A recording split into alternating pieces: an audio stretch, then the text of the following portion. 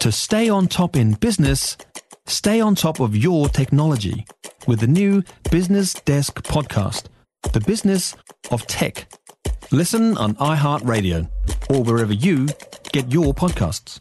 Jobs left, right and centre. Trade Me jobs have record vacancies in their first quarter and also record high salaries in 4 regions. But if you don't want to go all the way and change your jobs, you might still think it could be time to ask for a pay rise. After all, if you left, how much would they pay the bloke or the blokeess who comes after you? So how do you do it?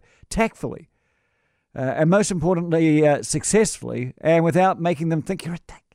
HR expert at EY is Una Diver, and she is with me now. Hello, Una. Hi, Andrew. How are you? Good. You've got 5 top tips, so let's go through them. Number 5. Okay. So probably the 5th one is go prepared. So people always feel really awkward about asking these kind of things. Don't blurt it out on the spur of the moment. Prepare your points and write them down. You're likely to be nervous, so sticking to a script or at least a set of bullet points is going to help you stay focused. If you're the kind of person that likes to role play it with someone else.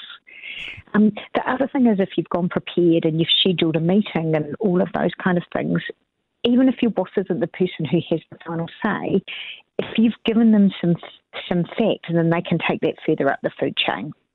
Was that just 1 point? It was 1 point. Wow. Okay. Number 4. Do your research. So research the value of your role using things like Seek or Trade Me or other websites. But remember that how you value yourself and how your employer values your job are actually quite different. But if you can bring some facts to bear, then you're beginning to play the game by their rules. Good stuff. Number 3. Don't compare yourself to others doing the same job or your friend in another company. It just sounds whiny, and what they earn is really irrelevant. It's true that it actually, it's your individual performance and the value and experience you bring that will matter to your manager. So arm yourself with some facts. Things like, in the last 12 months, I've been our top salesperson, or I did this project and it saved us this many hours, is a really great way to justify your own worth. All right, number 2. Don't play Jeopardy. Give me a pay rise or I'll resign. You might just get the answer that you don't want. Yeah. All right, and what's your top tip? Remember, don't give up. Even if the answer's no, it doesn't mean that it's no forever. So if it doesn't work this time, you've sown the seed of the idea that you're worth more than you're currently getting paid. Think about countering a no with, if I do X, Y, and Z in the next 6 months, would you consider giving me a 5% pay increase? And the answer is often yes, because you've linked the pay rise to something that matters to them. Okay, that's very good.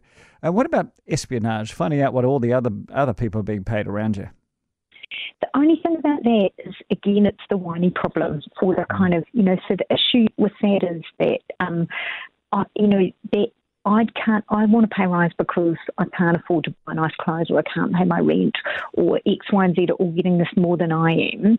Actually, it doesn't build a sort of trust-based or a performance-based conversation. Great.